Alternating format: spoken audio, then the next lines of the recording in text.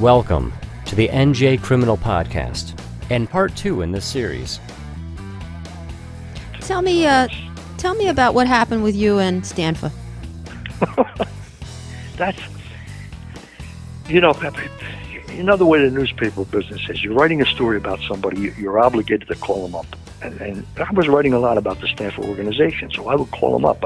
He had a food distribution center, Continental Foods, down in Southwest Philly, off of Grace Ferry Avenue. So, I would call him up and say, "This is Anastasia with the Inquirer. I want to talk to Stanfa." Boom, they hang up the phone. And apparently, he got pissed off about this. He got pissed off about the stories I was writing. Now, you have to remember, he's Sicilian. He's born and raised in Sicily. He was an adult in Sicily before he came here. And in Sicily, if you're not with them, they kill prosecutors, they kill judges, they kill reporters. So he got pissed off and he told one of these guys, "Find out where Anastasia lives, get some hand grenades and throw them in the window." Right? Now, thank God it never happens. I'm sitting here talking to you, it didn't happen. But after Stanfa gets convicted along with a bunch of these guys, the guy who was supposed to do that, a kid named Sergio Battaglia, he starts cooperating because he's looking at 30 years. And I get a call from prison, a collect call from prison. And I always accepted the collect calls because you never know who was coming in. This is at my office in Cherry Hill, and it's Sergio Battaglia, and he says, "Look, I want to let you know I'm cooperating, and there's some stuff going to come out about you." And he proceeds to tell me the story. And he says to me, "Boy, it was nothing personal." I said, "Sergio, I got a wife and 2 kids. A hand grenade comes through my window. It's very personal." Right. He said, "Well, by the time we got the grenades, we were so caught up in the war with Joey Merlino that we stopped looking for you." Now, it was, again, we can laugh about it now, but it was an aberration. Stanfa had that Sicilian mentality. Scarfo never liked me, but I don't think he would put a hit on me. Mm-hmm. Bruno tolerated me. The other guys, I just come with the territory. It's just the media is part of what you got to deal with. But for Stanfa, it was a whole different mindset. And I think that's the only reason that happened. And thank God it didn't happen. But, it's one of those things. Again, I guess it gives me a little more cachet in terms of the world that I'm writing about. But at the end of the day, it was, as I said, an aberration. People, they flip. They end up telling you their story. Ron Previty being a prime example. Right. Did you ever create relationships prior to one of these wise guys cooperating and get kind of inside info before that, or was it always after the fact? No. I had a good situation during the Merlino era. After the Stanfa War, when Merlino's guys took over, it was a strange thing. They were the young kids. They under Scarfo. Now they were in their late 20s, early 30s, and they had a street corner mentality. So what happened was I'm working at the Inquirer, and I worked in the office in Cherry Hill, New Jersey. And there was a young woman who was an intern, and she was from South Philly. She grew up with these guys, and she knew a lot of them.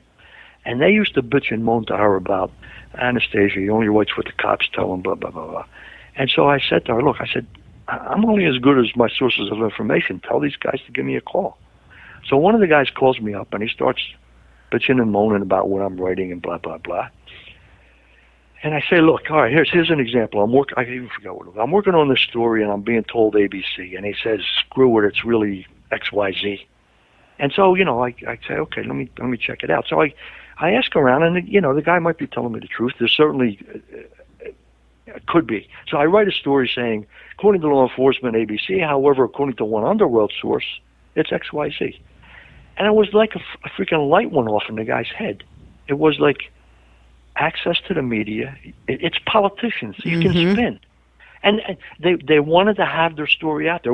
It was more a corner boy attitude than a mafia attitude. It was, they're from South Philly. They don't ever let anybody else get the final word. They want to have. So they say, here's the media. Here's a way to use this guy to tell our side of the story, and basically the thumb knows it. And so a relationship developed out of that. Now I would have drinks or lunch or a meal with these guys sometime and talk about stuff, and they would never tell me, we're going to whack somebody, but I would tell them what I'm hearing, and they would hint at this, that, and the other thing. And it was a way to develop sources, and for a period of time in that era, the Merlino era, had guys' cell phone numbers. I was able to sit down with guys. I could get in touch with guys. And that was a unique situation that I didn't exist before, and it didn't exist after they all went away to jail. But I think it was more a reflection of their personalities. It's, you don't let anybody have the last word. Here's the way we can get our story out there. Now, the older guys, Bruno wouldn't even give a shit about. He didn't care about getting his story out there. The older guys were smart enough to realize it doesn't mean anything. You know, why do you want to have the last word in the media? What does that do for you? Nothing. You know, Angelo Bruno, the idea was make money, not headlines, stay in the shadows. Who cares? Nobody needs to know anything about me. But these second, third generation guys from South Philly, they were, you know, it's, you ever see that movie, the HBO series Entourage? Yep. Remember that series? Yep. Well, these guys were the mob version of that. Mm-hmm. They would go club, and there would be 7 or 8 of them. Everybody would be up buzzing. Oh, they're in the room, you know. That's, you know, they liked the glamour and the attention and the celebrity that came with being a gangster. What's the point of being a gangster if nobody knows who you are? And we in the media were able to create that image for them. You know, as I said, older guys wouldn't even want it. But so I benefited from that, and I had to be careful that I wasn't being used, you know. Well, right. I mean, you know, you're a well-respected journalist, and obviously part of your responsibility is to ensure that your reporting is objective and factual. I'm curious, did law enforcement ever question you about who your sources were, or try to get info and break through that First Amendment, or not really? No. I think the feds were pissed off sometime. Mm-hmm. I mean, it's funny because you had more info than they did, probably. Well, it's with the state police and with the Philadelphia Police Department, you have a better relationship. I think they get what's going on. The feds have this attitude that if we don't say it, it can't be out there. If we don't tell you, the public shouldn't know this because we control the flow of information, and that's where I would buck heads with some of those guys. It's not, you know, I don't need your permission to write this story. I'm telling you, here's what I'm writing. You don't have to like it. You don't have to comment, but, you know, here's what I'm writing. And they would get pissed off about that. And yeah, and I think they would try to figure out where I was getting some of it, but, you know, it is what it is. I mean, when you do this long enough, and again, come back to what I said before, I was fortunate to work for the Inquirer at a time when it had a lot of resources, a lot of staff, and I could go a week and a half, 2 weeks without writing anything, and nobody would, yeah, okay, you're working on something, fine, take your time. Do what you got to do. Well, because when they knew it came out, it was going to be good stuff. Yeah, I mean, it's not, yeah, it's, right now in the media, they don't have that luxury. They don't have, it's a 24-hour news cycle, and they don't have, people don't realize good journalism is labor-intensive. It really is. And if you can't take the time to develop sources and develop stories, then all you're going to be doing is you know, writing the box score. It's not, you lose the in-depth thing, and that's unfortunate. That's a whole other situation. Yeah. Talk to me about like revenue stream of you know, the Bruno, Scarfo, Stanfa era versus now. Is that part and parcel of the? Oh yeah, I mean I never really, when I sat down with Nick Caramondi to write the book about him called Blood and Honor, is when I first really grasped the income mechanism of organized crime. And I mean, drugs is a big money maker, but it creates a lot of problems and a lot of law enforcement. But in those days, Caramondi said to me once, there's nothing better than shark money. I said, well, what do you mean shark? Loan shark money. I said, well, what do you mean, Nick? He says, we got bookmakers, we got loan sharks. And he said, our customers are degenerate gamblers. They have to gamble. And so you get a guy who's gambling, and he's losing. Now he's $10,000 in debt. And we say to him, you can't bet anymore till you satisfy this debt. But this loan shark over here will loan you the money. You pay us off and you can continue betting. So he said, the loan shark's with us, the bookmaker's with us. So the guy takes a $10,000 loan from the loan shark at 3 points for 10 weeks. I said, what does that mean, Nick? He said 3 points on 10,000 is $300. 10 weeks is $3,000.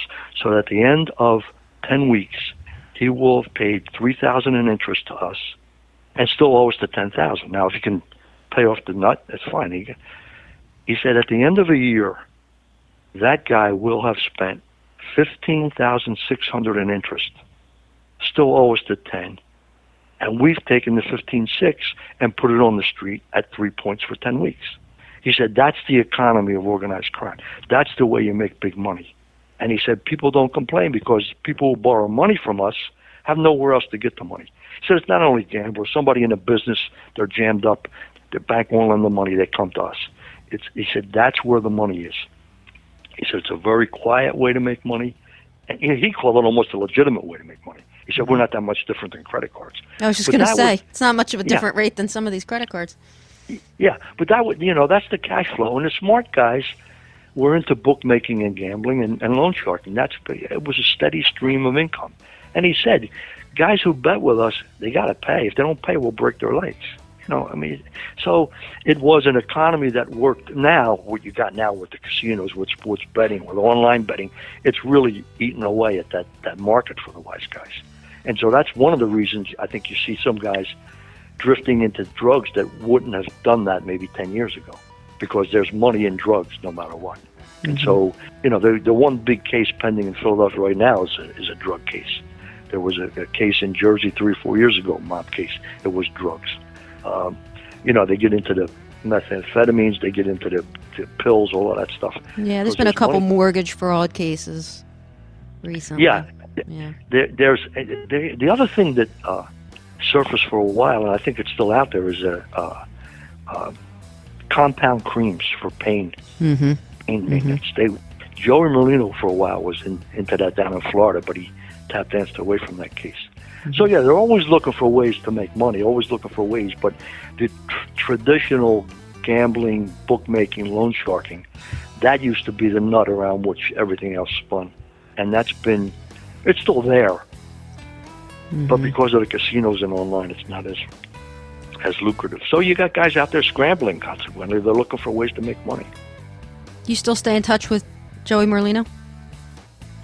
Not too. I mean, I used to be, but no, not recently. He's down in Florida, and he's trying to think to stay out of the limelight. But he comes up here. Every time he comes up here, there's a big buzz. Joey's in Philly. Joey's I saw that a few months ago. Yeah. I mean, he's the celebrity gangster. If you think about it, he's the face of the Philadelphia mob, for good or for bad. I mean, he's emerged as the guy, and it's kind of the John Gotti of Passyunk Avenue. Philadelphia didn't always have the celebrity guys. Joey was unique in that sense. He wasn't afraid of the media. He kind of liked the media. We hope you've enjoyed this episode. Stay tuned. There is more to come. And don't forget to subscribe anywhere you listen.